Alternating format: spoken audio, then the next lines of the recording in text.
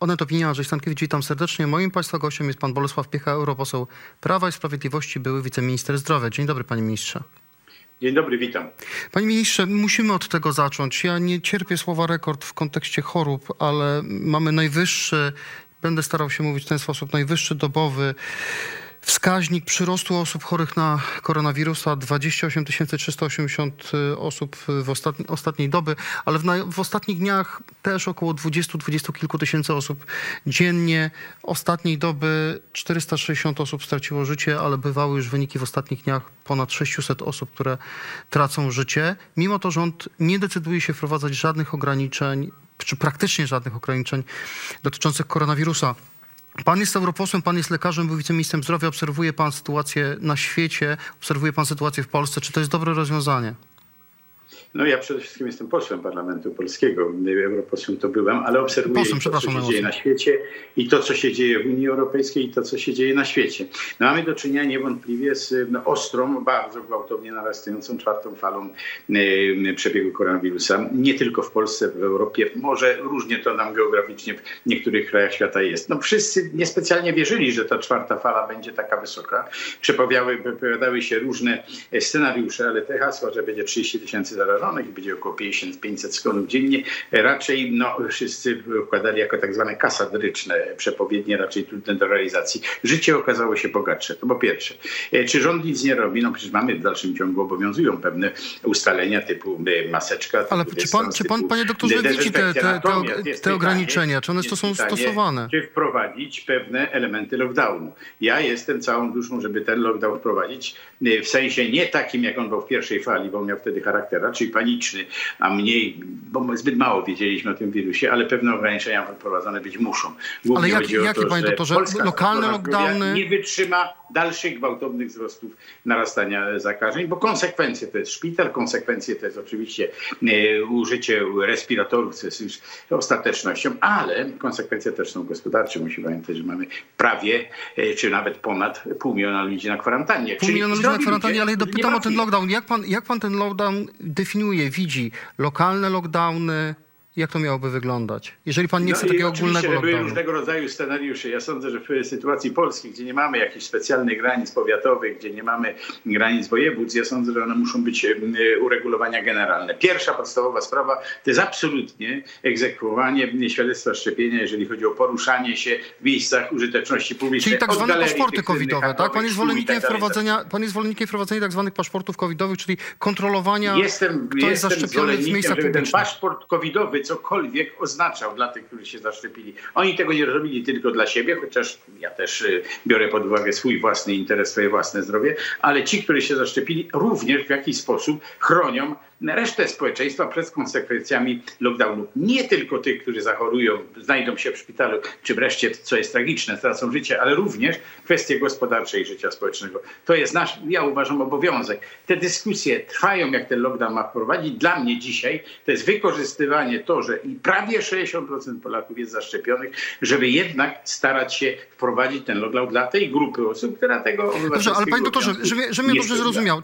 Że mnie dobrze zrozumiał. Pan jest zwolennikiem kontrolowania w miejscach publicznych, jeżeli ktoś chce wejść do kina, do teatru, czy jest zaszczepiony, a z drugiej strony wprowadzić lockdown dla niezaszczepionych, tak? Austria próbowała takie rozwiązanie wprowadzać. Tak, to jest to rozwiązanie. To próbują Niemcy, to próbują również inne kraje. Już od wielu tygodni takie sytuacje mają miejsce i we Francji pan nie zasiądzie w ogródku, nawet przy dobrej pogodzie, po to, żeby wypić kawę, bo nikt pana nie obsłuży, jak pan nie ma tego certyfikatu covidowego. Sądzę, że to trzeba wprowadzić i to trzeba egzekwować. Ale panie pośle, no to rząd może to zrobić. Minister zdrowia mówi, że rząd nie planuje żadnych obostrzeń dla niezaszczepionych i że Polacy podchodzą do takich obostrzeń, czy wiceminister zdrowia, tak mówi Waldemar Kraska, Polacy podchodzą do takich obostrzeń z dużą dozą niepewności, mamy gest sprzeciwu, a minister Niedzielski mówi, że brak nowych restrykcji to jest gest w kierunku tych, którzy się zaszczepili, żeby nie musieli cierpieć za tych, którzy się zaszczepić nie chcieli. Ja jestem zwolennikiem wprowadzania jednak pewnych przywilei dla zaszczepionych i jednocześnie starać się bardzo mocno wyrażać presję na tych, którzy się nie zaszczepili, a którzy nie mają poglądów skrajnie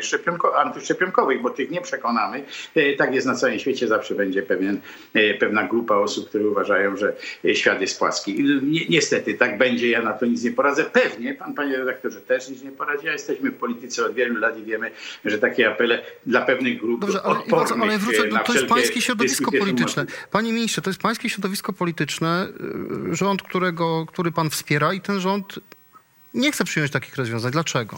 No tak, ja jestem tylko częścią tej wspierającej większości w parlamencie. Wydaje, że są ludzie kontestujący. To nie jest grupa jakaś znacząca, ale też pan rozumie, jaka jest sytuacja polityczna w każdym kraju. Jednak ta pandemia poruszyła wszystkie elity polityczne i różny zamęt wprowadziła. Pewnie są jakieś obawy. Ja jednak sądzę, że my musimy albo przyjąć jakieś autorytety, takie jak rekomendacje Rady Medycznej, albo je nie powoływać. Powoływaliśmy, słuchaliśmy ich, wprowadzaliśmy maseczki mimo protestów, wprowadzaliśmy ciężki lockdown z zamknięciem wszystkiego. Sądzę, że przynajmniej te rozwiązania, które teraz są proponowane w tej poselskiej, nazwijmy to ustawie, są niezbędne do wprowadzenia i to jak najszybciej.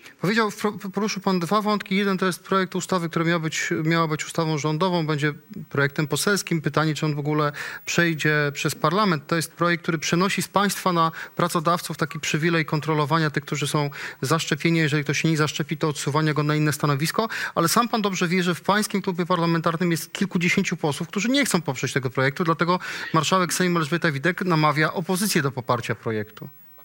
Ja sądzę, że to jest dobre wyjście pani marszałek Witek. Jeżeli nie mamy 100% pewności, że większość sejmowa, 231 posłów trzeba po to, żeby taki projekt ustawy przyjąć, coś kontestuje, to trzeba się również odwoływać do opozycji i to jest po pierwsze obowiązek pani marszałek Witek i pani marszałek Witek z niego skorzystała i sądzę, że wbrew temu, co mówią niektórzy przedstawiciele rządu, co mówią niektórzy przedstawiciele klubu poselskiego Prawo i Sprawiedliwość, takie negocjacje toczy. Sądzę, że w tej sytuacji powinniśmy mieć jednoznaczny konsensus. Tego konsensusu tak do końca nie będzie, bo z tego, co słyszę, to partie opozycyjne, które dzisiaj zostały zaproszone na tę rozmowę, już mówią, że tak, ale pod pewnymi warunkami. Dobrze, ale są ważniejsze czy zdrowie Polaków. Rządzi Prawo i Sprawiedliwość i państwa obóz ma większość. Jak pan rozmawia z tymi kilkudziesięcioma ludźmi, zakładam, że pan rozmawia, którzy nie chcą poprzeć tego projektu, co pan im mówi? Jakie pan słyszy argumenty? To nie jest oczywiście tak, że to jest kilkadziesiąt posłów, nikt tego dokładnie nie policzył. Ja wiem, kto jest mniej więcej w tej grupie kontestatorów. Tam jest pani posłanka Siarkowska, chyba dobrze tak. Nie przekręciłem słowa. Są pewni posłowie, którzy nie przyjmą żadnych rozwiązań, nie przyjmą żadnych możliwych argumentów. Natomiast sądzę, że jakichś takich zdecydowanych przeciwników tego projektu nie ma. Być może jest lęk o to, że coś się stanie, że może stracimy poparcie. Otóż, panie redaktorze... Ale dlaczego mielibyście stracić poparcie? Sugeruje pan, że elektorat Prawa i Sprawiedliwości nie chce takiego... Bezpieczeństwo naszego zdrowia, naszego działalności jako państwa, to jest priorytet. I tym priorytetem powinni się kierować posłowie, a nie własnym interesem politycznym. Jeden z tych posłów, którzy z jednej strony się zaszczepił, z drugiej strony kwestionuje wprowadzanie jakichkolwiek ograniczeń czy wymagań, to jest poseł Solidarnej Polski Janusz Kowalski. On zaproponował likwidację Rady Medycznej, o której pan wspomniał. Ta Rada Medyczna, między innymi ona rekomenduje rządowi wprowadzanie jakichś albo kontroli, albo ograniczeń. Jak pan ocenia działanie Rady Medycznej? Ja sądzę, że Rada Medyczna jest wyparta z najlepszych, jakich dzisiaj mamy dostępnych specjalistów, którzy zajmowali się epidemiami, zajmują się chorobami, zajmują się również organizacją ochrony zdrowia. To nie są ludzie przypadkowi. Jeżeli pan minister, poseł Kowalski uważa, że jest autorytetem w tej dziedzinie, to gratuluję. Ja z pokorą bym się do tego typu odnosił. Nie czuję się aż takim ekspertem. Wydaje mi się, że te dyskusje są tam wielowątkowe. To nie jest proste jakby tam wyciąganie wniosków. To są dyskusje na tej Radzie Medycznej. Ja do Rady Medycznej mam pełne zaufanie. Życzyłbym sobie, żeby ten głos Rady Medycznej i ich rekomendacji uzyskał również wsparcie rządu, ale również posłów Parlamentu Polskiego, czyli również posłów opozycji. Ja mam do pana pytanie także odnoszące się do tych poprzednich fal koronawirusa, bo w tych mailach pana ministra Michała Dworczyka, które wypłynęły, były na przykład takie maile przy okazji drugiej fali, czy pierwszej fali. Szef Centrum Analiz Strategicznych Norbert Maliszewski pisał do pana premiera, że nie należy epatować drugą falą pandemii na jesieni, gdyż problemem są złe nastroje społeczne części społeczeństwa. To było przed wyborami prezydenckimi, w których Andrzej Duda startował. Z kolei przed świętami w minionym roku jest dużo zgonów, dalsze straszenie powoduje tylko zniechęcenie i brak zaufania do rządu. Nie sądzi pan, że tej polityki w kwestii koronawirusa i podejmowania decyzji, jak walczyć z pandemią, było za dużo? Wie pan, to jest też tak, że my jesteśmy pewnie kręgu politycznym od wielu, wielu lat. Demokratyczne społeczeństwa tym się charakteryzują. Ja sądzę, że to, z czym żeśmy się zderzyli, czyli z pandemią, po raz pierwszy od wielu, wielu, wielu lat spowodowało zamieszanie nie tylko w Polsce, na całym świecie. Nikt nie znalazł jakiegoś prostego rozwiązania. W związku z tym te dyskusje były. Ja sądzę, że te maile, które tutaj widzimy, były osobistymi zdaniami jakichś członków, które zajmują się PR-em. Ja PR-em się nie zajmuję. Ale to ja panu powiem tak, nie mają służyć PR-owi, a mają służyć zdrowiu Polaków. To po tych mailach w okolicy kampanii wyborczej prezydenckiej pan premier Morawiecki, po tych mailach pana Maliszewskiego, szefa Centrum Analiz Strategicznych, premier ogłosił częściowe złagodzenie restrykcji sanitarnych. Między innymi wtedy zniesiono obowiązek noszenia masek. Panie pośle, chcę pana zapytać o to, co się dzieje wokół Białorusi, jako też byłego europosła, teraz posła. W Parlamencie Europejskim odbyła się debata na temat sytuacji na granicy polsko-białoruskiej. Premier Morawiecki chciał zabrać głos, ale władze parlamentu mu nie pozwoliły. Taka była decyzja przewodniczącego Parlamentu Europejskiego. Jak pan to ocenia? Ja sądzę, że nie przyjęły propozycji. Nie wydaje mi się, żeby pozwoliły, ale Parlament Europejski kieruje się swoimi własnymi zasadami. Pan premier Morawiecki zgłosił możliwe propozycje wystąpienia. Natomiast Parlament Europejski przyjmuje dość jednoznaczne stanowisko, jeżeli chodzi o kwestię granicy europejskiej w Polsce, między Białorusią a Polską, Litwą czy Łotwą, bo to jest granica Unii Europejskiej. Nie wydaje mi się, że to była jakaś porażka, ale sądzę, że jest bardziej nagłaśniane. Wie pan co, ja nie pytam o porażkę, tylko wsparcia jest jednak dość jednoznaczne. Nie pytam o porażkę, tylko zastanawiam się, czy polski premier nie powinien dostać prawa takich głosów przy okazji dyskusji. Ja byłem w Parlamencie Europejskim, jeżeli chodzi o sposób wypowiadania się premierów, prezydentów innych państw europejskich, a i nie tylko, zawsze wiązało się z dość dużymi negocjacjami i ustaleniami. Być może po raz pierwszy jest taka sytuacja urgensowa, ale sądzę, że Parlament Europejski, a głównie jego biuro, które rządzi pracami, akurat nie widziało powodu, żeby premier miał wystąpić. Żałuję, bo premier ma dużo do powiedzenia, jesteśmy jednak państwem frontowym, ale to są absolutnie kompetencje Parlamentu Europejskiego i proszę mi wybaczyć, nie będę się wypowiadał za 751 posłów. Panie pośle, a jak pan ocenia, czy ten postęp sytuacji na granicy, bo jest tam trochę spokojniej w tej chwili, to jest zasługa też polskich działań, polskiej dyplomacji, a może zaangażowania liderów unijnych i samej Unii Europejskiej w nacisk na Łukaszenkę? Oczywiście, że to jest zasługa i polskich władz, że one nagłośniły tą sytuację, zainteresowały tych liderów państw europejskich i wyszedł jednoznaczny komunikat. Po prostu jednak konsekwentnie prowadziliśmy pewną tak zwaną, jak to pięknie dzisiaj brzmi w mediach, narrację, że ona przekonała wielu rzeczy. Rzeczywiście na tej granicy nie działy się rzeczy dobre i dalej się nie dzieją rzeczy dobre. Skłoniło to polityków europejskich do przyjęcia odpowiedniego kursu wobec wracy Łukaszenki w Białorusi. Mimo pewnych akcentów, które tam były robione, chociaż kroków czy ukłonów pani Angeli Merkel w kierunku pana prezydenta Łukaszenki, to jednak wydaje mi się, że generalnie Parlament Europejski stoi na stanowisku żelaznej konsekwencji. Trzeba bronić granicy polsko-białoruskiej, polsko-litewsko-białoruskiej, litewsko-łotewskiej, jak i również jednoznacznie granic Unii Europejskiej, bo to jest ważne. Panie pośle, chcę zapytać o wasze sukcesy w sporcie. Pan pozwoli. Dzisiaj w mediach dużo doniesień o nowych ministrach sportu. Pan Kamil Bortniczuk. On kiedyś był w PiS-ie, w tej chwili jest w formacji Republikanie, które wspiera Prawo i Sprawiedliwości. Mieszkał jako dyrektor gabinetu ministra Jarosława Gowina w hotelu przez rok u znajomego biznesmena. Jakoś nie ma dokumentów, które by dokumentowały rozliczenia, między innymi opłaty. I na prośbę tego biznesmena pan Bortniczuk załatwił spotkanie z wiceministrem sprawiedliwości innemu biznesmenowi, który miał zarzuty. I drugi element, wiceminister w sporcie, w Ministerstwie Sportu, pan Łukasz Mejza, i to jest coś dla pana. Obiecywał, miał taką firmę, zanim wszedł do polityki, obiecywał ludziom cierpiącym, ludziom chorym i ich rodzinom, ludziom w wyjątkowo trudnej sytuacji, że będzie leczył raka, stwardnienie rozsiane, Alzheimera, Parkinsona. No, ja jestem lekarzem od wielu lat. Również śledzę to, co się dzieje w medycynie. Kwestia znachorów zawsze była jakaś tam i kwestia rewelacyjnych metod leczenia zawsze gdzieś tam była.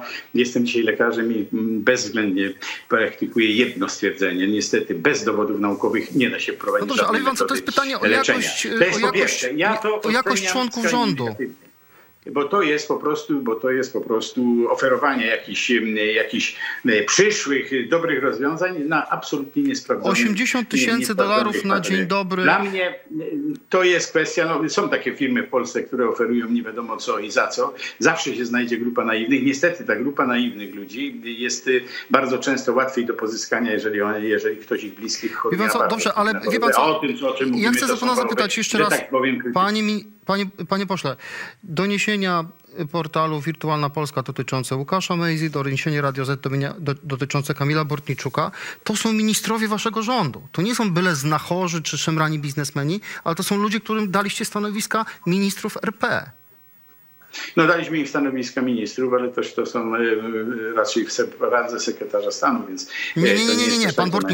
Pan Bortniczuk jest ministrem, a pan Mejza jest jego zastępcą. Więc ja sądzę, że pan Bortniczuk musi wyjaśnić te sytuacje, które się zdarzają. Nie wszystko się opiera na doniesieniach prasowych. Nie jest tak, że natychmiast należy złożyć dymisję, bo jakaś wiadomość, jakiś news się pojawił. Wydaje mi się, że pan minister Bortniczuk powinien to jednak potwierdzić. Co do pana ministra Mejzy, ja jestem absolutnie przeciwnikiem handlowania oczekiwaniami, jakimiś złudzeniami dla ludzi ciężko doświadczonych przez chorobę. To dla mnie jest nieetyczne i to tyle. Natomiast mam tą szczęśliwą sytuację, że nie jestem premierem. To zabrzmiało dość jednoznacznie. Polecam państwu te teksty o Kamilu Bortniczuku, o Łukasie Mejzie i ich przeszłości. A moim państwa gościem był były wiceminister zdrowia, były europoseł, teraz poseł Prawa i Sprawiedliwości, pan doktor Bolesław Piecha. Dziękuję bardzo, do zobaczenia. Dziękuję bardzo.